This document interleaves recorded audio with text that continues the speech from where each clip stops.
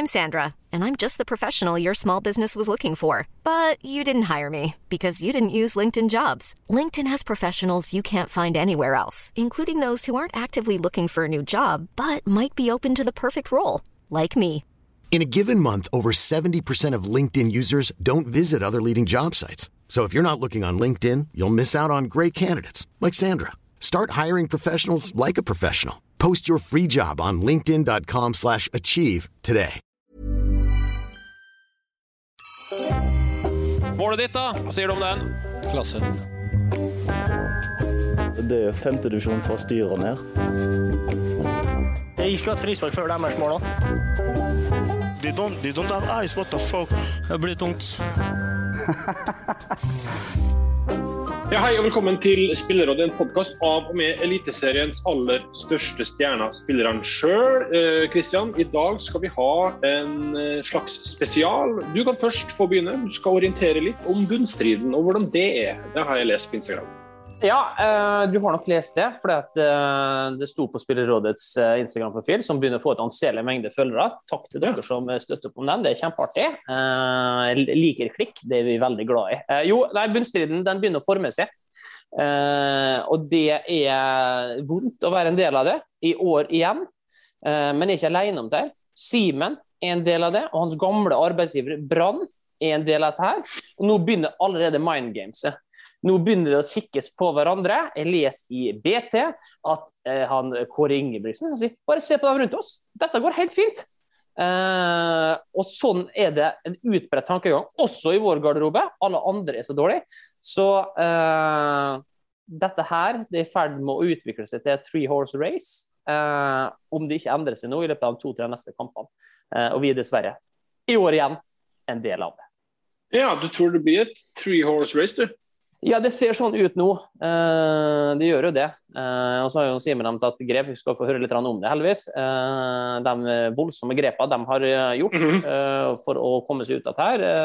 Og så er det jo på en måte skadet på nøkkelspillere, sånn som det pleier å være. Både jeg og Simen er jo ute. Så nei, det blir nok tøft i år igjen.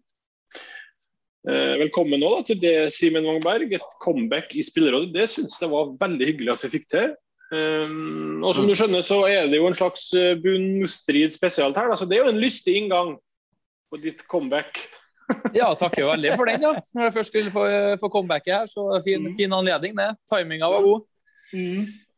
Nei, men jeg sitter jo med inntrykk av at det er liksom, det er kaos over hele fotball-Norge. Det er kaos i Ranheim, det er kaos i Stabæk, det er kaos i Mjøndalen, i Brann, i Tromsø, Rosenborg, ikke minst. Så alt er som det bruker å være, med andre ord. Ja, velkommen skal du være, og så velkommen til Mikael Karlsen. Absolutt, kaos i Ranheim, bunnstrid spesial. Du er jo som skapt for den podden her. Skapt for bunnstrid. Nei, det er som Simen sier, det er mye kaos rundt omkring, så vi får prøve å få rett opp i det fortest som mulig. Vi har ikke vært der vi ønsker å være, i hvert fall, så det får se hvordan det blir på mandag nå. Ja, absolutt. Vi skal snakke litt mer både om Ranheim og Stabæk om litt, men vi kan i hvert fall si at dere alle tre er hjerteligst velkommen, og så er rådet satt. Vi starter med noe helt annet. Vi starter med kroppskontakt. Fordi i en undersøkelse i USA så viser det at kroppskontakt er med på å heve prestasjonene. 2 funn ble gjort. Spillere som rører med lagkamerater har høyere win score, det vil si en spillers positive innflytelse på laget. Og 2 lag hvor medspillerne hadde mer kroppskontakt, presterte bedre enn lag uten. Og da er kroppskontakt da definert som fist bumps, high fives, chest bumps, og det liksom bare lista går on and on, helt opp til team huddles. Tror du på det her, Kristian? Er det sånn at hvis du liksom klapser litt på lagkameraten din, eller klemmer litt ekstra, eller viser litt fysisk omsorg, så sprer det seg en positiv energi av det? Ja, det tror jeg. Vi mennesker, vi trenger å bli berørt. Vi lager for det. Det ser jeg nå på han Rikki-gutten, som er så heldig å få. Hvor glad han blir av øyekontakt og at man er nær hverandre. Så at det noe i dette her, helt garantert. Det jo en grunn til at sånn volleyballspillerne kjempeflinke til det, alltid high fives, alltid takke hverandre, alt sånt der. Og så det jo herlig politisk ukorrekt av det, Vegard, å dra fram dette her midt i verste koronatida. Ja, du skal ha dine overskrifter. Du en snik der du drar fram den her, altså. Oppfordrer til det, men nå vi jo vaksinert. Så det får være greit. Men at det der har en effekt, ja. Det ikke overrasket over, men at det var såpass tydelig, det overrasket over. Men nå det vel sånn at man i en kohort, der kan dere gjøre nesten hva dere vil. Men tror du, hvordan det med det, Simen? Har du troa på noe sånt? At det faktisk påvirker positivt, eller at man liksom kan skape litt bedre grobunn for gode resultat? Ja, men det uten tvil. Jeg tenker jo bare sånn, det handler om relasjoner, sant? Og dess mer intim man kan være, dess bedre stoler man på hverandre, dess mer vil man gi for hverandre. Og i hele tatt så bygger du lag med kroppskontakt, det jeg overbevist om. Jeg husker Jon Hartvig Børrestad sa det da vi skulle begynne å sende Tippeligaen på Simor i 2013, før første sending. Vi burde vært naken i en badstue, for det skaper den beste teamfølelsen, og blir så godt mulig kjent med hverandre som mulig. Burde ikke Ranheim gjort det? Vært naken i en badstue nå, og bare tatt en helg der det var. Nå lar vi det stå til. Jeg må bare stå til. Det skjuler ingenting, og vi kjenner hverandre så godt at vi så trygge på hverandre at her må vi bare kjøre på. Så jeg enig med Simen, og den kulturen der må ligge i bunn, og det å ta litt på hverandre. Og i hvert fall jeg og Kristian vet det etter noen måneder før og etter fødsel, så det lite av det man ønsker på soverommet, og da må man jo være ekstra glad i hverandre på feltet og i garderoben. Altså de i Ranheim har fått kjent på at jeg har tatt litt ekstra på dem i periodene der. Jeg synes det artig du sier det, for at dette her med å bygge lag, altså nå var vi litt ute i siste liten her da, men i Mjøndalen så har vi alltid hatt en sterk sånn fellesskapsfølelse og den der med lagsamlinger og alt sånt der, så nå var vi ute i siste liten og prøvde å få til noe på lørdag, og det gikk ikke, for det var så mange som hadde andre planer og ditten og datten, og det der, altså, jeg har vært i denne klubben her i mange år, og liksom dette med å bygge en kultur og sånt, jeg merker at dette stakk for meg, og så har vi begynt å planlegge senere ned i leia, sånn at alle skal få vært med, at vi skal få gjort noe i lag, men nå kjenner jeg at nå det alt for lenge siden, og den der på en måte, effekten du har av en lagfest, at du sitter i lag, legger bort telefonene, skrur opp musikken og frem med noen kalde bayers, den enorm. Så Vegard, du jo ekspert på å finne forskning. Jeg kunne også tenke meg å se forskning på resultater etter lagfest, for den har jeg følelsen av at den helt sånn enorm i 19 og i 20. Vi har vært forferdelig lange perioder, og så har vi begynt å drikke, og vet du hva? Da har resultatene kommet hver gang. Så ja, det spørs om vi ikke må ta det grepet der, og ikke. Ja, men jeg merker jo sånn, i Ranheim og sånn som Mjøndalen, så har det vært det kollektivet som har vært viktig for suksessen de siste årene. Da. Men jeg merker også på de nye generasjonene nå som kommer opp, det er ikke like viktig, den kulturen der. Da. Det her liksom først meg selv og så meg selv. Og det har veldig vært sånn, til oss siste årene at folk har ikke vært invitert til lagsfest der det kommer 7 stykker. Derfor har det vært 22 stykker på botur til Miami, liksom. Så man har en vei man har en del jobber med der, da. Så vi prøver å få dem litt mer på den kulturen i Ranheim også. Men altså, jeg føler på dette ansvaret selv, da. Dette er jeg som en eldre spiller. Dette er mitt ansvar. Jeg representerer den kulturen der. Sånn skal vi ha det her. Vi skal være en enhet. Vi skal ha det fellesskapet. Så om de ikke er sånn når de kommer inn i mitt lag, så vi er sånn her. Vi investerer i hverandre, og da snakker jeg ikke om at du skal sitte på flatfylla og sånt. For meg det er ikke sånn avgjørende for meg at alle drikker og sånt, men at du er der, at du investerer i lagkameratene dine, det er helt avgjørende. At du ikke tenker på alt mulig andre, at du prioriterer det her. Det er faktisk vårt ansvar å vise. Og kanskje ekstra viktig i motgang da, at man har et fundament som funker. Ok, bra. En litt annen ting. Nå er det jo sånn at det går mot en ny sesong, i hvert fall internasjonalt, der 5 bytter blir beholdt. Og så det jo bare Premier League som har gått tilbake til 3. Vi kan starte med det, Mikke. Liker du det? 5 bytter eller 3 bytter? Har du noen tanker rundt det? Jeg begynte å venne meg til tanken på 5, egentlig. Jeg liker det veldig godt. Det litt med helheten nå, at en kamp går ikke som regel som det du ønsker å se for deg hver gang ellers. Så da kan ikke for dere. I hvert fall litt for oss, og da kan du kjøre litt taktiske grep. Du kan gjøre det litt tidligere enn vanlig. For min del som har sittet mye på benken, kanskje større sjanse for at jeg kommer inn litt tidligere, det vet jeg ikke. Men også det en del med den yngre generasjonen av talenter som kommer opp på, som får flere muligheter når det flere bytter. Så jeg får den, så jeg liker den veldig godt, så vi kan kjøre på med den. Hva med dere to andre sider, for eksempel? Har du noe? Jeg jo enig med det Mikkel sier med at flere for unge spillere å få lettere sjansen, men så synes jeg også kampene blir sånn oppstykket det. Hvis det blir brukt for mye. Så jeg har ikke gjort meg opp noen sånn kjempemening om det, men jeg tenker jo at det bør skje litt på det over tid også, om det blir veldig sånn utbredt også. Det blir veldig mye oppstykket spill på slutten av kampene når de skal avgjøres. Så tenker jeg at det ikke heldig for fotball heller, hvis det blir veldig mye stopp i spillet. Kan det, Kristian, hvis det her blir permanent, bety at det lages en slags rom for at en annen type spillere starter kamper? Typ sluggere, altså Løkberg-skolen, uten å generalisere på noe som helst vis. Og så, når det liksom nærmer seg et eller annet klokkeslett der folk begynner å bli sliten, da kommer teknikere og den type spillere inn, fordi at han har så mange flere valg. Ja, altså vi gjorde et valg nå på Åråsen som det på ingen måte noen prestasjon som vi spesielt bekjent av da. Men da var det jo en Ibrahim som spilte første omgangen på spissplass, og sprang og sto på og presset i det hele tatt, og så Benjamin Stokke inn fra start til pause. Det hadde nok neppe skjedd hvis det hadde vært 3 bytter, tror jeg. Men det jo et eksempel på at spillet alterneres litt, sånn at du får litt mer spesialister som kan håndtere et visst type kampbilde bedre enn andre, og så bruker man det for det det er verdt. Men altså det favoriserer jo dem med breie staller her da.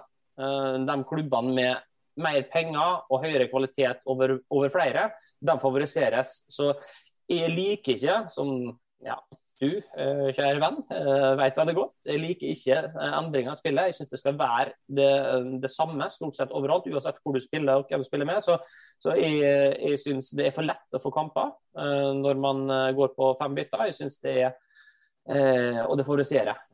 Det ble konkurransevridning på det liker jeg ikke. Ok, ja. Jeg har for det Simen sier, så det jo flyten, det veldig viktig at det ikke skal gå utover noe. Husk at man har 5 bytter, men det skal være maks 3 stopp i spillet, så lenge det ikke blir tatt i pausen eller. Så jeg ser ikke for meg at det skal gå så gærent utover den flyten som man snakker om. Da. For at du har bare 3 stopp i spillet uansett.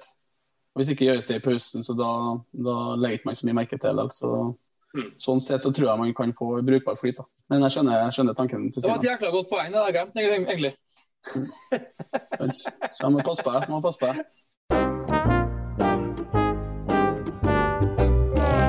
La oss gå litt tilbake til det vi startet med bunnstrid og trenere og det hele tatt. Nå jo både Svein Måren og Jan Jønsson har mistet jobben sin.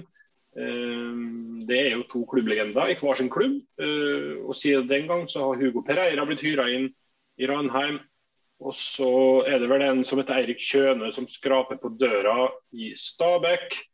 Aller først så lurer jeg på hvordan foregår det her? Hvordan får spillere beskjed om det? Det treneren selv som forteller om det? Kommer det en melding i en WhatsApp-gruppe? Eller hvordan var det for eksempel i Ranheim? Det var veldig rart, for at man har ikke vært gjennom noe sånt, og Svein har vært der så lenge også, så det var litt sånn, det var vanskelig for klubben, og vi merket underveis at det var ting som var på vei til å skje, da, og dagen før det skjedde, så merket vi at her nærmer seg noe, men Svein var på treninga, og det var veldig sånn kleint egentlig, for vi visste at her det på vei, her skjer det snart. Gjaldt det alle, eller gjaldt det liksom Deon Tønne som sitter i administrasjonen? Det gjaldt flest det kapteinsteamet, de eldste, ja, men ungguttene og guttene merket at her var noe spesielt da. Så skjedde det noe på kampdag og sånn, så det var veldig sånn, klubben løste bra, og så det mye grunner til at det skjedde på kampdag, og at det burde kanskje skjedd tidligere, men det var, når du fast ansatt, vet du, så da sitter du ganske godt. Så det har man kanskje lært av ettertid, at det vel ikke lurt uansett hvordan det går. Så, men for oss så Svein har gjort en veldig god jobb for Ranheim i mange, mange år, og utviklet seg veldig, og vært med på mye av det største Ranheim har oppnådd noensinne som klubb da.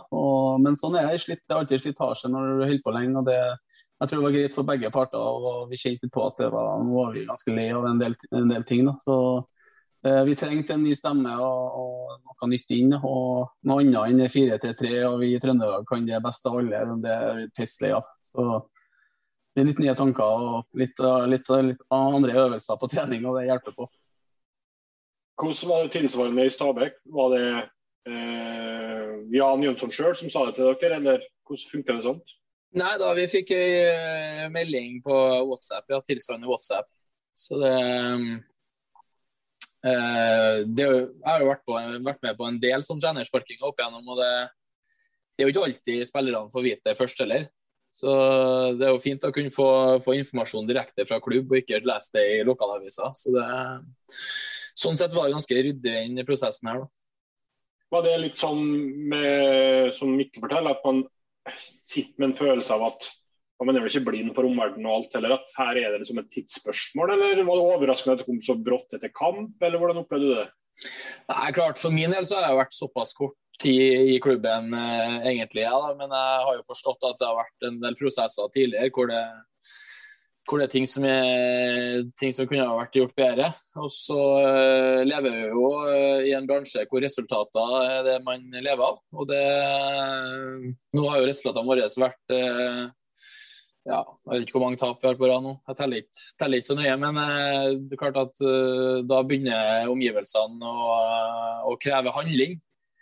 Og da er det for klubbledere handling er synonymt med at treneren må gå. Så det er jo vanlige mekanismer i fotballklubbene, sånn generelt også. Dette må jo være dårlig nytt for Mjøndalen, må ikke det? Ikke trenerbytte i andre klubber, gir ikke det gjerne en slags boost? Jo, det gir jo tradisjonelt det. Så du tenker på at vi burde ta egne grep? Jeg tenker ingenting, det var du som sa det. Ja, jeg bare lukta litt det på det tolket som et forslag, men nei, altså vi har gravd oss ut av gruppa før vi, og det har vi gjort i lag hver gang, så det er ikke noe annerledes denne gangen her. Vi vet akkurat hva vi ikke gjør bønnak, så det skal vi gjøre sammen. Bare for å ta Ranheim da, nå leste jeg adressa blant annet at nå får liksom klubben kritikk da, for å ikke være annerledesklubben lenger, og det som var så charmerende og fint i 2019, det er blitt mer profesjonalisert i Ranheim, og sånn som det blir naturlig. Er det en kritikk man liksom kan ta til seg, eller fnys du litt av det, eller hvordan oppleves det internt i klubben? Er det samme opplegget som det var så charmerende for 2-3 år siden?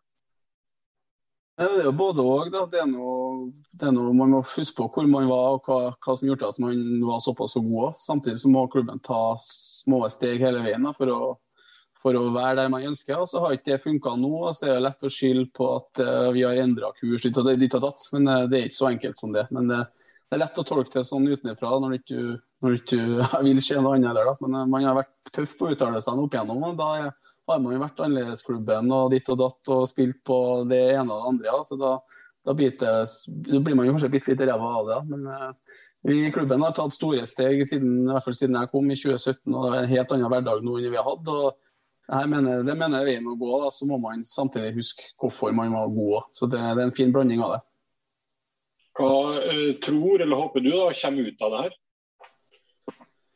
Vi ønsker nå å være der vi var, da, og være eliteserien og prege den, og vi husker jo hvor artig det var. Så er vi akkurat et stykke unna, da, men det er små marginer, det snur fort. Da. Så det skjer på Lillestrøm i fjor, og etter 10 serierunder så har de 11 poeng, og vi leder 1-0 det 85. minutt der, og hadde vi vunnet den, så hadde ikke Lillestrøm rykket opp. Så hadde vi vært 13 poeng foran, liksom. Så det snur veldig fort, da. Men må, som sagt, huske på hvem man er, og hvor man kommer ifra, egentlig. Så har vi troa på at det kommer til å snu etter hvert også.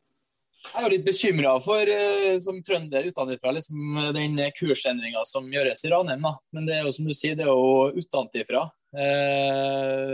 For jeg tror litt av suksessoppskriften har vært den halvprofesjonelle kompisgjengen som har dratt i samme retning. Og så nå skal du på en måte begynne å bli profesjonell, og budsjettene skal økes, og vi skal hente inn alt mulig. Og det er sikkert veldig bra det, og det blir jo fort en slitasje på gruppa, og hvis du skal leve sånn der etter år. Men jeg tror det er viktig å skille seg litt ut også, for du blir fort en av mange hvis du skal begynne å konkurrere og tilby da, det samme som veldig mange andre lager i den situasjonen. Bør man liksom ta et steg tilbake igjen, eller hva? Det kan godt være. Det er vanskelig å sitte og si, og når ikke man har lyktes med det man har prøvd på, så blir det fort gjort å si at kanskje vi burde ha det også, men det som Simen sier, og det er den halvproffe, semiprofesjonelle hverdagen vi har hatt, som har vært suksessen mye også, så må man ta de små stegene, og det er få til oss som er helproff, men det er som sagt, det gjør kanskje noe med dynamikken i gruppe også, men finn den blandingen der, og sant, man skal gjøre seg fortjent å være helproff her også, hvis man klarer å belønne dem som har vært her lengst, det er kanskje dem som har størst potensial på å kunne selge videre i tillegg, så skal gruppa her takle det, da. Og det må vi være med og sørge for via. Så det er fort gjort at det kan skrive ut litt, men det er opp til oss eldste, mest rutinerte, å ta tak, som Kristian sier, med kultur da, generelt. Så det her med utvikling er jo helt naturlig, vil jeg tro. Altså, man vil jo bli bedre, man vil liksom helt streve etter på nytt, eller altså, nå nye mål. For eksempel, så når du ser Vegard Hansen for sesongen, vi skal bli bedre på talentutvikling, vi skal bli mer spillende. Det er jo ikke nødvendigvis det Mjøndalen var for 5 år siden eller for 10 år siden, men det er liksom en naturlig del av det å ta nye steg. Er det ikke bare litt som det er? At det å bare beholde det man er god på, da står man bare i ro? Ja, og så går det an å videreutvikle det man er god på. Hvis man har funnet en nisje, så er det ikke sikkert at man skal finne en annen nisje, men at man skal kanskje gå enda smalere på det man driver på med, enn å nødvendigvis gape over for mye. Men helt enig i det du sier med at hvis man står i ro, så er man jo ferdig. Man må utvikle seg. Men det er noe med, altså, når jeg kom til Mjøndalen, så førte jeg regnskap på møbelringen ved siden av fotball. Jeg tjente vel det første kontrakten min i Mjøndalen i 2013, så jeg tjente 15 000 i måneden. Og så måtte jeg jobbe ved siden av. Da kjørte jeg om morgenen fra Oslo, og så satt jeg og førte regnskap 5-6 timer på møbelringen først, og så dro jeg på trening. Kom inn døra et kvarter før trening, og rett på trening, sant? Og så var det hive seg i dusjen et par skiver og inn i bilen og kjøre til Oslo igjen etterpå. Den hverdagen der, kontra den hverdagen jeg har nå, altså de prestasjonene som jeg har levert de siste årene, det er jo mye på grunn av at klubben har tatt de stegene, og tilrettelagt sånn at de slipper å sitte og føre seg regnskap, ha så lange dagene, krevende livsstilen der, at de får konsentrert meg om dette her. Jeg får kommet 1,5 time før og få behandling og få preppet opp kroppen min, sånn at når vi starter, så er jeg i fullt slag. Så rammebetingelsene der, så lenge de ikke blir sånn hvilepute, og sånn, ja, nå er vi så proff og sånt, så er ikke noe urolig for det.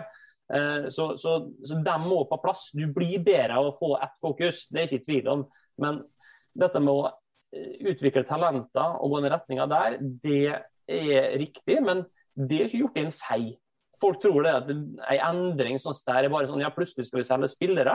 Det krever masse arbeid det også, endringene ser du kanskje ikke før om mange år. Se på Molde, og synes det er artig da, med Emil Breivik som har kommet opp.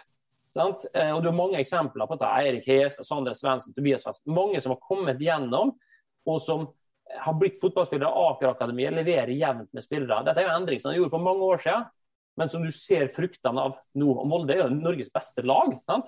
Og de har klaret dette her. Så det er jo det samme som skjer i Mjøndalen nå, men det er trege prosesser her. Dette tar tid.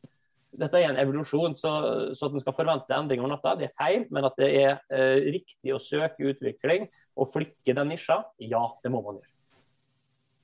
Vi kan bare ta et lytterspørsmål til det, Simen. Nå har jo ikke du vært lengst i Stabæk, men Ulrik spør jo hva du tenker om trenerbytte og eventuelt at det var helt riktig at du var lei. Kjøne som skal ta over da. Jeg vet ikke hva tanker så du som spiller gjør det rundt det egentlig, og om du gir uttrykk for dem internt, eller hvordan det er. Jo, men klart, for min situasjon så har det vært vanskelig. Det har vært her i 2 måneder, liksom. Og skal begynne å... Klart, jeg gjør meg mine betraktninger og i forhold til hvordan det drives på daglig basis. Får vi høre? Nei, jeg tror at vi har en god del å gå på det som har med treningshverdag å gjøre da. At det ikke er jobbet godt nok over tid. Og jeg mener Jo sa det en dag her også, at hvis man ikke jobber godt nok over tid, så kommer regningen for en dag, og den kommer knallhardt. Og det er jo kanskje det som har skjedd også i Stabæk, da, at man ikke har jobbet godt nok over tid, og da der man tidligere kanskje har berget seg, dels for at man hadde kvalitet nok til å gjort det, og at andre lag har dumpet, så kommer det for en dag der du faktisk må med å kjempe ned i bunnen fra starten av. Men når det er sagt, så synes jeg jo Erik Kjøne er jo en ung trener som har veldig mye bra fotballtanker og har fått et bra resultat med Grorud. Og hvis det nå blir han som tar over permanent, så tror jeg det er en bra løsning både på kort, men også på lengre sikt for Stabæks del. Dette er jo bare et nytt ledd i Grorud-mafiaen som tar over norsk fotball. Det er det ingen tvil om. Altså, de har snart bukta i begge ender. Men det er noe hyggelig det for Grorud. Hiring for your small business? If you're not looking for professionals on LinkedIn, you're looking in the wrong place. That's like looking for your car keys in a fish tank. LinkedIn helps you hire professionals you can't find anywhere else, even those who aren't actively searching for a new job but might be open to the perfect role. In a given month, over 70% of LinkedIn users don't even visit other leading job sites. So start looking in the right place. With LinkedIn, you can hire professionals like a professional. Post your free job on linkedin.com/achieve today. Jeg spurte jo hva vi kan snakke om i dag, og du foreslo blant annet kampmat. Der trodde jeg det var liksom ABC. Det er ikke det veldig... Eller... Bør man ikke forske frem om den rett? Sånn er det. Det spiser vi, det funker. Ja, men det der er ikke så enkelt. Jeg husker vi spilte mot Sandnes Ulf forrige gang vi rykket opp, 2018. Og da var det noe mix-up på hotellet. Så vi hadde ikke mat. Vi kom på hotellet, skulle spise matchmat, hadde ikke mat. Og så var det en pizzabaker rett over veien. Så da var det jo pizza, og så var det noen kamper, så da ble det pizza og kamp, og klink 2-0-seier. Så ta der, hva som funker akkurat der, nei, men det som har det beste stedet å spise, beste maten, det synes jeg er interessant, for det er forferdelig stor forskjell på hvor man drar og hva man får. Og når man har reist noen år rundt i Norge, så er det altså, det er så stor forskjell. Men der vi bor i Kristiansund, på Graden der, helt fantastisk mat hver eneste gang. Så alltid når vi drar til Kristiansund, så har vi en kjempeopplevelse når vi kjører til stadion. Vi er god, mett, alt sånt der. Alt føles helt perfekt. Og så kommer det kampen da. Som ikke tradisjonelt pleier jo så bra, men kampmaten i Kristiansund, den er soleklart best for min del. Ja. Hvordan er det for det, Mikke? Skal du liksom har du preferanser på, du skal ha kyllingpasta, eller skal du ha kjøttkaka, eller hvor opptatt er du av sånt? Nei, jeg er ikke så opptatt av sånt egentlig. Jeg får i meg veldig lite på kampdag, så det viktigste for meg er dagen før. Det er ikke så mye spenning i kroppen, og ja, jeg har ikke mye matlyst egentlig. Men, vi har 2 varianter nå på Østlandet. Vi har spilt kamp da, bortekamp, og vi har havnet på det verste karantenehotellet med Gardermoen. Da. Du tør nesten ikke å gå inn dørene, vet du, for at du er jo redd for å få covid. Det er noe sykt, han som bestiller og styrer med dere. Han har fått slakt, og han skal få slakt nå. For at der renner det ut av folk fra hele Europa. Da. De henger ut vinduene med sigarettene, og det er helt enormt. Så vi tør så vidt å gå inn her. Men der får du ris og kylling med 0 saus. Det er det verste. Det der er det verste du kan få på kantak. Så du må ta et glass vann for hver tygg nesten, det er helt jævlig. Så vi har slitt med å få med oss. Vi har ikke fått med oss noen resultater heller, så kanskje må få noe saus. Fortjener ikke noe saus, kanskje. Det høres ut som en sånn default kampmatpakke, det. Ris og kylling. Noen proteiner, liksom, og helt jævlig. Jeg vet ikke hvordan det er i Stabæk, om det er liksom, man har bestille faste ting fra uansett hvor man er hen, eller er det liksom litt sånn lokale legender som jobber frem noen egne menyer? Jeg lurer på om det er en sånn min opplevelse er at det er sånn, vi ligger på Scandic stort sett i alle klubbene, og der er det, tror jeg, en sånn sportspakkemeny, lurer jeg på.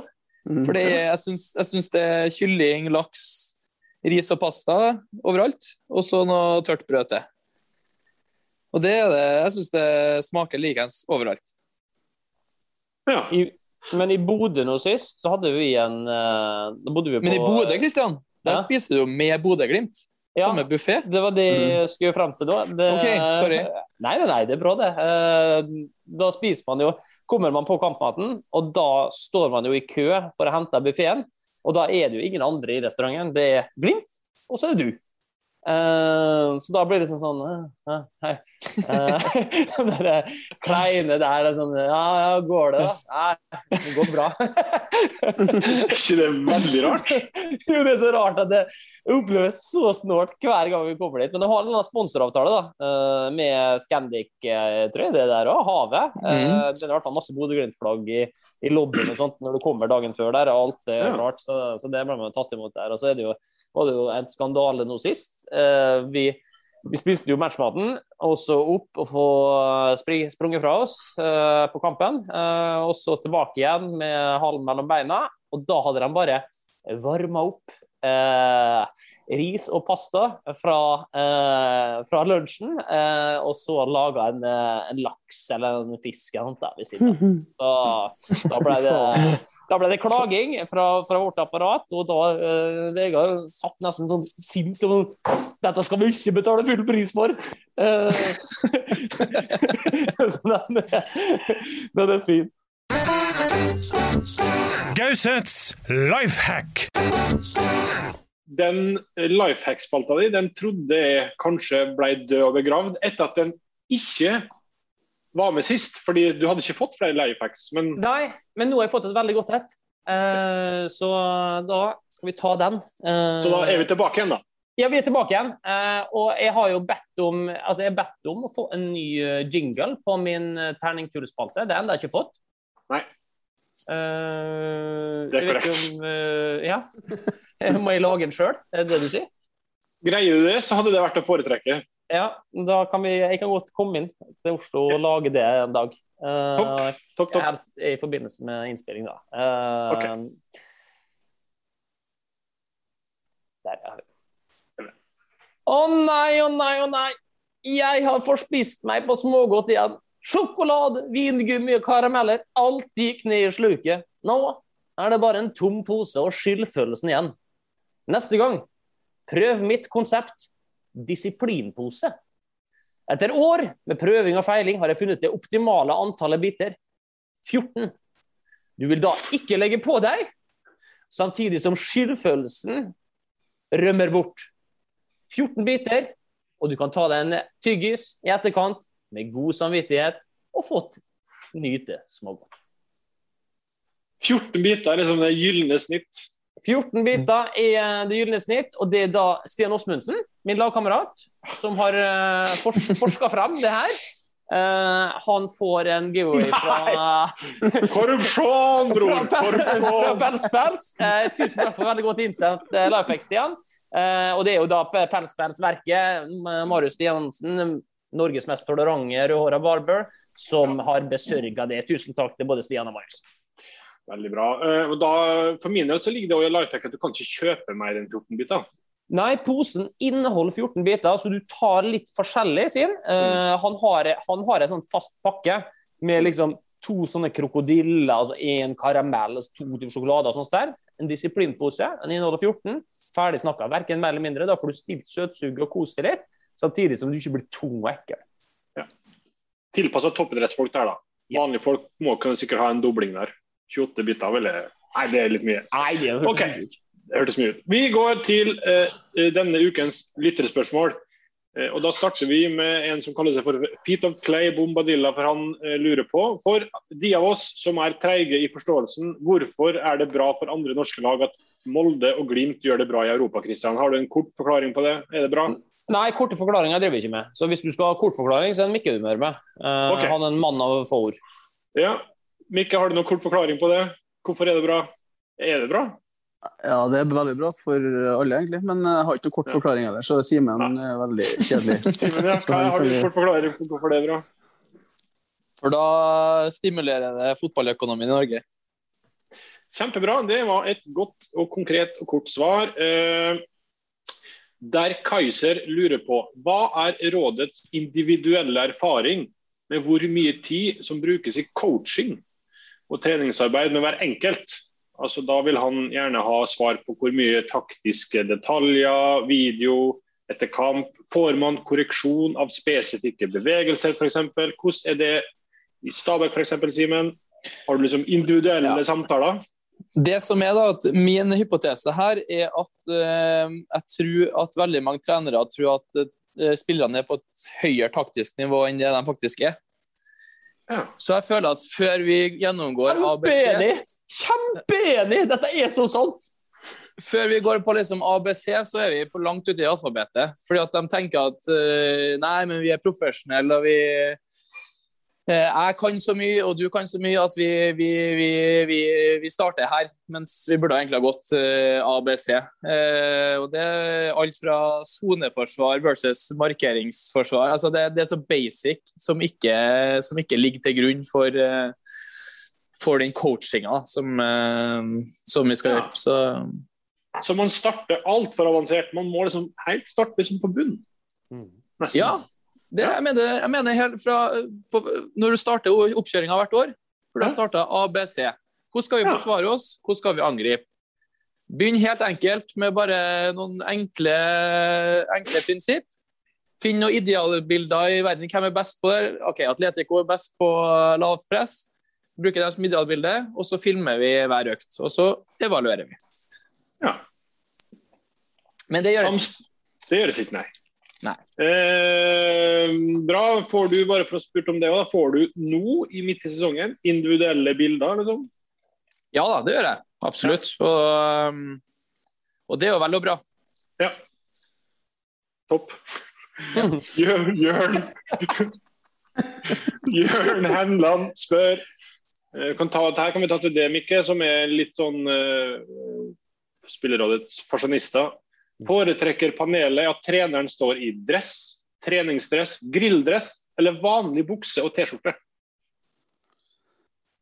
Alt avhengig av treneren og personlighet og hvordan han er egentlig som fyr. Ikke kom og tro at du er en dressfyr når du egentlig er en joggebuksefyr.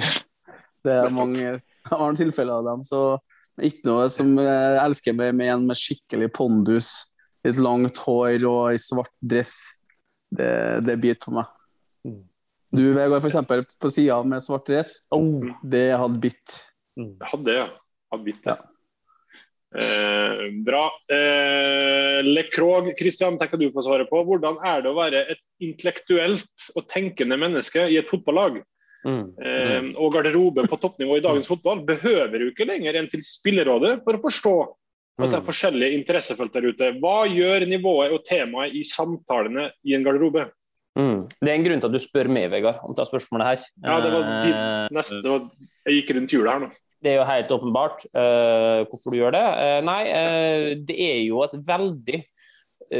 veldig stort spenn i hvor på en måte smart, reflektert folk er, hvor mye du har til felles med folk. Så du må jo tilpasse samtalen. For eksempel, og Benjamin Stokke har hatt veldig givende samtaler nå her dagen om humor. Benny har veldig sånn, han har veldig klare tanker om hva som artig humor, hva som ikke artig humor. Hva det som får han til å le, hva som ikke får han til å le. Og det synes jeg var en kjempesamtale. Dette en samtale som jeg aldri kunne hatt med Martin Rønning Ovenstad, for eksempel.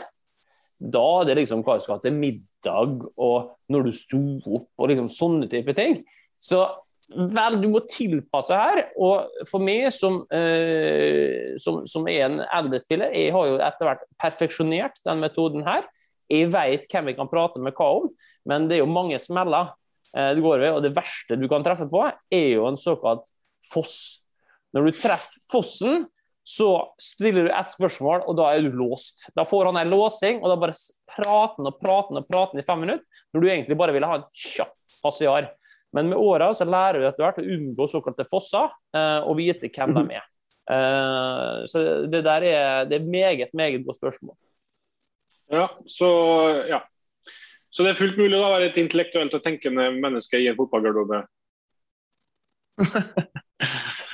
Stig André sier, Simen, i episode 77 bet jeg meg merke i at FKH hadde kjørt buss til bortekampen mot Lillestrøm.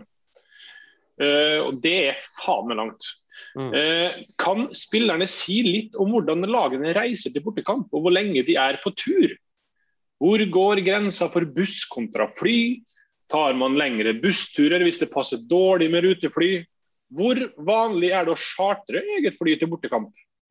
Ja, det jo mange spørsmål her da, men hvordan det i Stabæk? Hva slags reisepraksis har du? Nei, det jo en befrielse i Stabæk, for da jo bortekampene enten en busstur eller en flytur opp og ned på samme dag. I Tromsø så var det 3-dagerstur. Fordelene da var at du fikk gullkort på SAS og level 3 på Scandic. Og så har jeg hørt at Bodø/Glimt, de chartrer alle borteturene faktisk. Oi. Så det jo litt ulike praksiser her, og for min del synes jeg det helt nydelig at det opp og ned på samme dagen. Ja. Hva lengste busstur dere har i Mjøndalen? Nei, det noe altså det jo ikke egentlig ikke bortekamper når du bor på Østlandet og spiller fotball i Eliteserien. Altså du så bortskjemt at det ikke til å tro. Simen vet hva jeg prater om, Mikke også. Altså, hvis du spiller i Tromsø eller Ranheim eller Alta, så i år, altså det jo 2 timer flytur, og det 3-dagersturer over hele fjøla omtrent. Så det å spille borte når du bor på Østlandet, det en drøm. Da det liksom bussen bort til Sarpsborg. Det belastninger. Tar det 1,5 time, og så du tilbake igjen, så du kan se fotballrunden. Nei. Det ikke bortekamper når du bor på Østlandet og spiller eliteserie. Det et godt liv. Det bra. Og så bare en liten, vi kan gi en ukentlig shout til Diabetes-Petter. Vi var innom han forrige uke, og han har lagt inn et spørsmål. De spør, det noen av deres følgere som utmerker seg med fysiske prestasjoner og innsamlinger til gode formål, og det gjør vel Diabetes-Petter, for han i ferd med å svømme ferdig 170 kilometer på langs av Mjøsa til formålet Diabetesforbundet. Så det må jo bare hylle da, Diabetes-Petter. Du fikk sokka sist, og det vårt bidrag. Og så har vi fått et par spørsmål her fra vår gode venn Martin Sleipnes. Burde norske spillere vært bedre på shithouseri? For eksempel, glemt Legia, Boruc troller gjennom hele kampen, Luquinhas ruller rundt og har fryktelig vondt flere ganger, men står hele kampen. Hvor viktig æren i fotball, Mikke? Kanskje litt for viktig for min del. Det skjer noe hvordan de holder på, spesielt i landene der. Det skjer litt sånn England i går, og du går nå videre til finalen, og kanskje det Kristian blir jo uenig her selvfølgelig, ja, men du kommer til en finale, ja, men det finnes måte på, så det litt sånn en blandet ting der. Man skal gjøre alt for å vinne, men det for snilt generelt, og for meg selv, jeg var alt for snill. Så. Vi pratet litt om han Kristoffer Løkberg, Løken, som han kalles, og han fortalte at dere hadde sett kamp i lag, og at du hadde reagert litt på den Iven Austbø. Hvem som ikke gjør det? Ja, jeg kjenner ikke fyren. Guttene sier at han fin, men sånn som han holder på banen jo helt på trynet. Så det burde guttene får straff bort til Sarpsborg der, så bør han være med i den potten, for Nei, jeg driter seg ut så gærlig flere helger i året. Det er ikke noe fan av det der. Keepere, vet du. Keepere i et nøtteskall. For det mener jeg var perfekt game management det Austbø holdt på med. Han hylla det. Ja, man hyller jo hele Viking, så der skal jo alt felles og alt mulig, så alt så positivt. Så vi står ikke helt på det. Men det ikke et annet konkret eksempel da, på shithousery. Det han Giorgio Chiellini gjør med Jordi Alba før straffesparkkonkurransen, ikke det bare, det jo gjort med klasse, og ikke det helt rå shithousery, der du klemmer en Alba til du ser at den så ubekvem, at den vet ikke hva den skal gjøre av seg. Altså det der må jo i hvert fall i Italia-gjengen være helt topp mottatt. Ja, det var det. Bra. Martin Sleipnes har flere spørsmål, så vi går videre. Som spillere, hvor vanskelig det å akseptere en treners visjon? Spesielt når det noe som bryter helt med hva dere gode på, liker å gjøre. For eksempel, Kjetil Knudsen til Rosenborg, hvordan skal han overbevise Islamovic om å løpe, når Islamovic kanskje ikke synes det så gøy å løpe? Det noen gode svar her, for eksempel Simen? Ja. Krevende spørsmål. Ja, kjempekrevende. Nei, men jeg tenker at det det som litt sånn nøkkelen i fotball, da, å få en trener som passer spillergruppa og motsatt, kanskje. At det samsvarer. For jeg tenker at for min del så det litt sånn, så lenge en trener har en klar og tydelig plan og står ved den, så jeg ganske lojal og følger og spiser den. Ref kanskje Vallakari i Tromsø, hvor vi inntil vi faktisk helt til vi rykket ned, så ønsket vi å prøve å spille fotball, og mange vil kalle det naivt og dumskap og tjohei, og det var jo kanskje når resultatet ble nedrykk, men det var nå hans filosofi og måte vi skulle vinne kamper på, og også utvikle klubben over tid, så det var, Så hvis treneren en god pedagog og greier å selge inn budskapet sitt, så man på en måte mye mer tilbøyelig til å gå på kompromiss med sine egne overbevisninger. Ja, jeg tenker det. Eller, ja, det godt oppsummert. Ja. Og så et siste fra Martin. Hva den ene greia som viktigst for at et lag skulle gjøre det bra? Vi kan prøve det med det, Kristian. Mitt inntrykk selvtillit. Kroppene til spillerne i Brann og Kristiansund jo like, så hvordan skal man få selvtillit inn der det ikke eksisterer? Har dere vært down and out og klart å snu det mentalt? Ja, det har vi nå bevares. Nei, jeg vil si det at det eneste som hjelper på ræva resultat et godt resultat, og det akkurat samme hvordan det kommer. Hvis du har hatt en rekke på 5-6 tap, så altså det bare en kur for det der, og det heter 3 poeng. Det så enkelt og så vanskelig for det, for at når du får den, da kan du begynne seg fremover, da kan du senke skuldrene litt, men frem til du får den, det et helvete, uansett hva du sier, uansett hva du gjør, altså det blir kaos, men får du den 3-poengeren, så ser verden annerledes ut, da kommer perspektivet til å skifte.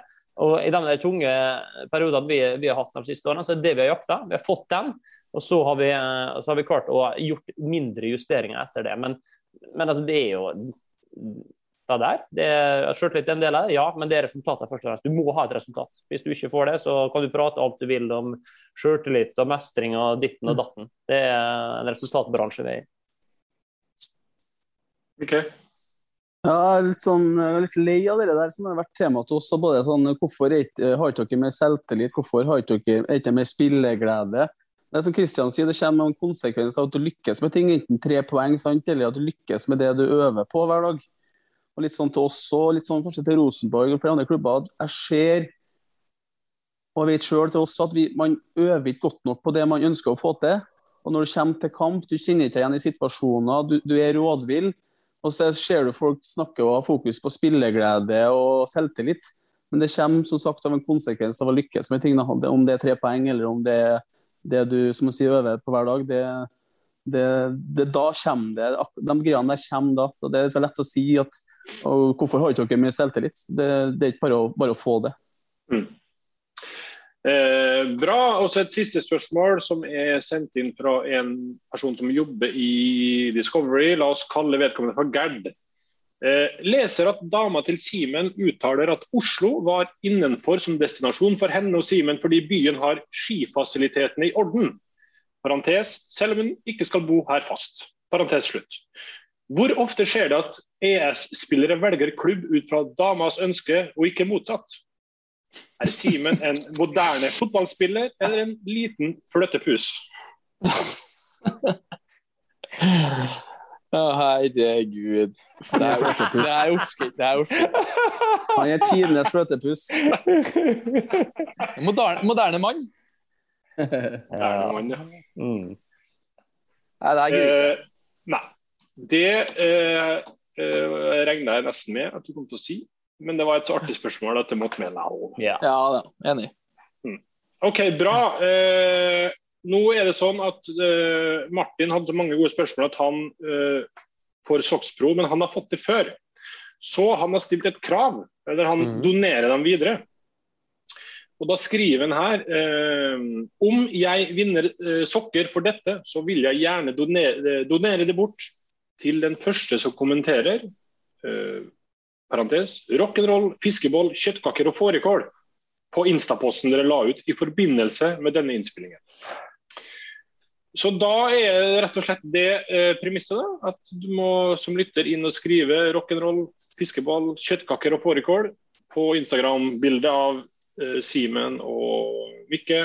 Og hvis det er sånn at flere skriver, så er det den som skriver identisk med måten Martin har skrevet det på som vinn. Ja, kjempeartig. Men Vegard, jeg lovte jo i samme Instagram-post. Tipper de blir å synes det er artig, skrev han etterpå. Ja. Så det tipper han feil da. Vegard, jeg har lovd lytterne våre en sjokknyhet fra det. Ja. Så det kommer, sant? Jeg tenkte at vi kunne ta den sjokknyheten før vi sier takk og farvel. Ja, for du har også Mikkes hovering over at han er så flink til å spå på tapetet, eller? Ja, vi har jo på en måte hovert nå i en uke, vi nå, både på Twitter og forrige podd. Og... Jo, men vi kan ikke få unna oss en liten hovering her og da. Ja, og har du lyst til å hovere litt, Mikke? Nei, jeg kan komme med en ny spådom, kanskje? Oi. Ja, ny spådom, ja. Ja, ta det godt. Jeg tror Åge ganske fort er ferdig, så Kjetil Knudsen tar over i august. Oi. Nei, det kan være spåmann fremme. Snåsamann har gått bort nå, hvil i fred, Toralf. Så nå har vi fått en ny trønder som predikerer her. Ja. Spennende. Ja. Er det Snåsakreftene dine som spiller inn, eller er det lokal kunnskap som spiller inn? Nei, kanskje begge deler. Men jeg tror også hvis ikke Rosenborg begynner å vinne noen kamper snart, så kommer han til å...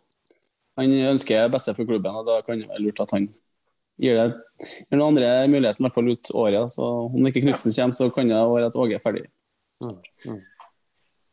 Spennende. Da blir vel en sak i VG det, og så får Åge høre det, og så har vi... Da ruller ballen videre. Det er vel topp. Det er vår type reklame. Ja, PR, det spiller the way. Mats Arntzen, hører du hva vi sier? Ok, det som er nyheten er jo at nyheten i seg selv er jo ikke at jeg skal være borte, men jeg reiser vekk neste helg og blir borte i 3-4 uker. Nå skal vi en gjeng jobbe med OL, og så skal jeg ha ferie etterpå, så jeg er borte frem til september nesten. Må du selge litt Discovery Plus abonnement da? Hva er det du skal jobbe med i OL, Vegard? Hvor er det vi liksom får se det? Da skal jeg jobbe i utgangspunktet med håndball, og så får vi se om det blir det. For det skiftes hele tiden ut fra hva vi har mulighet til å jobbe med. Men det er det jeg skal jobbe med i utgangspunktet, så det gleder jeg meg til. Men vi må jo ha en vikar, og det har vi skaffet. Og da er det jo helt rått at Petter Bø Tosterud også skal inn i spillerrådet. Enormt altså. Jeg var jo veldig bekymret, Vegard, for det her. Hvem er det som kommer inn? Hvem er det som på en måte skal fylle dine sko? Men her har vi en fyr som i hvert fall kommer til å være i nærheten. Det er jeg helt trygg på. Det er for en fagmann og for en entertainer han kan være tidvis. Så dette formatet her, det skal passe han veldig bra. Ja, jeg hadde ikke tro på at det kom til å bli noe erstatter. Jeg trodde ikke at Discovery hadde det i seg. Bra, ja. Men de fant altså en billig nok fyr, men han er i tillegg meget høykvalifisert. Så det gleder jeg meg til å se hva det blir ut av det. Så det blir bra. Så dere må være snill med Petter. Og så tror jeg bare vi begynner å avslutte Stabæk spillefri helga. Det er vel fint, det? Er det ikke det? Ja, vi trenger den. Ja. Du trenger den. Jeg trenger den, ja. I aller høyeste grad. Bra. Jeg tror vi også trenger den. Og så er det vel Haugesund. Det er det. Er det sånn at Wadji er tilbake igjen, eller? Ja, selvfølgelig. Han er tilbake, han er vårt nemesis. Hver gang vi møter denne fyren her, så ødelegger han livet vårt. Han skal vel gjøre det akkurat det samme til lørdagen. Så det gruer vi oss til alle sammen. Topp. Og så er det Sandnes Ulf for Ranheim. Battle of the Choke! Det er fin.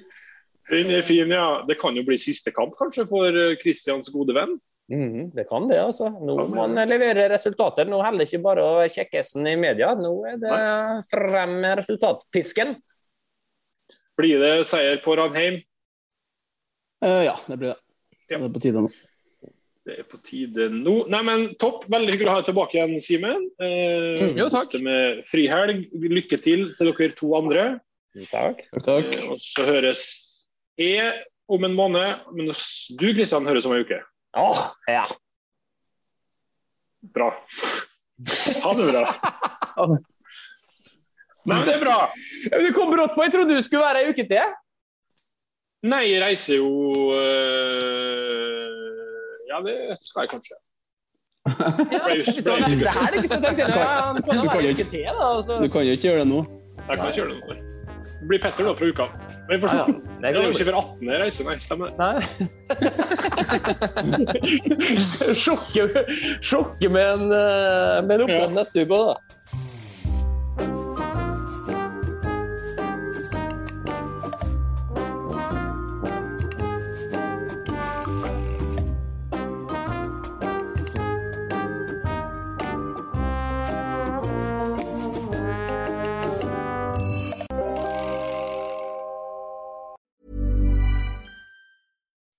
When you make decisions for your company, you look for the no-brainers. If you have a lot of mailing to do, Stamps.com is the ultimate no-brainer. Use the Stamps.com mobile app to mail everything you need to keep your business running with up to 89% off USPS and UPS. Make the same no-brainer decision as over 1 million other businesses with Stamps.com. Use code PROGRAM for a special offer. That's Stamps.com, code PROGRAM.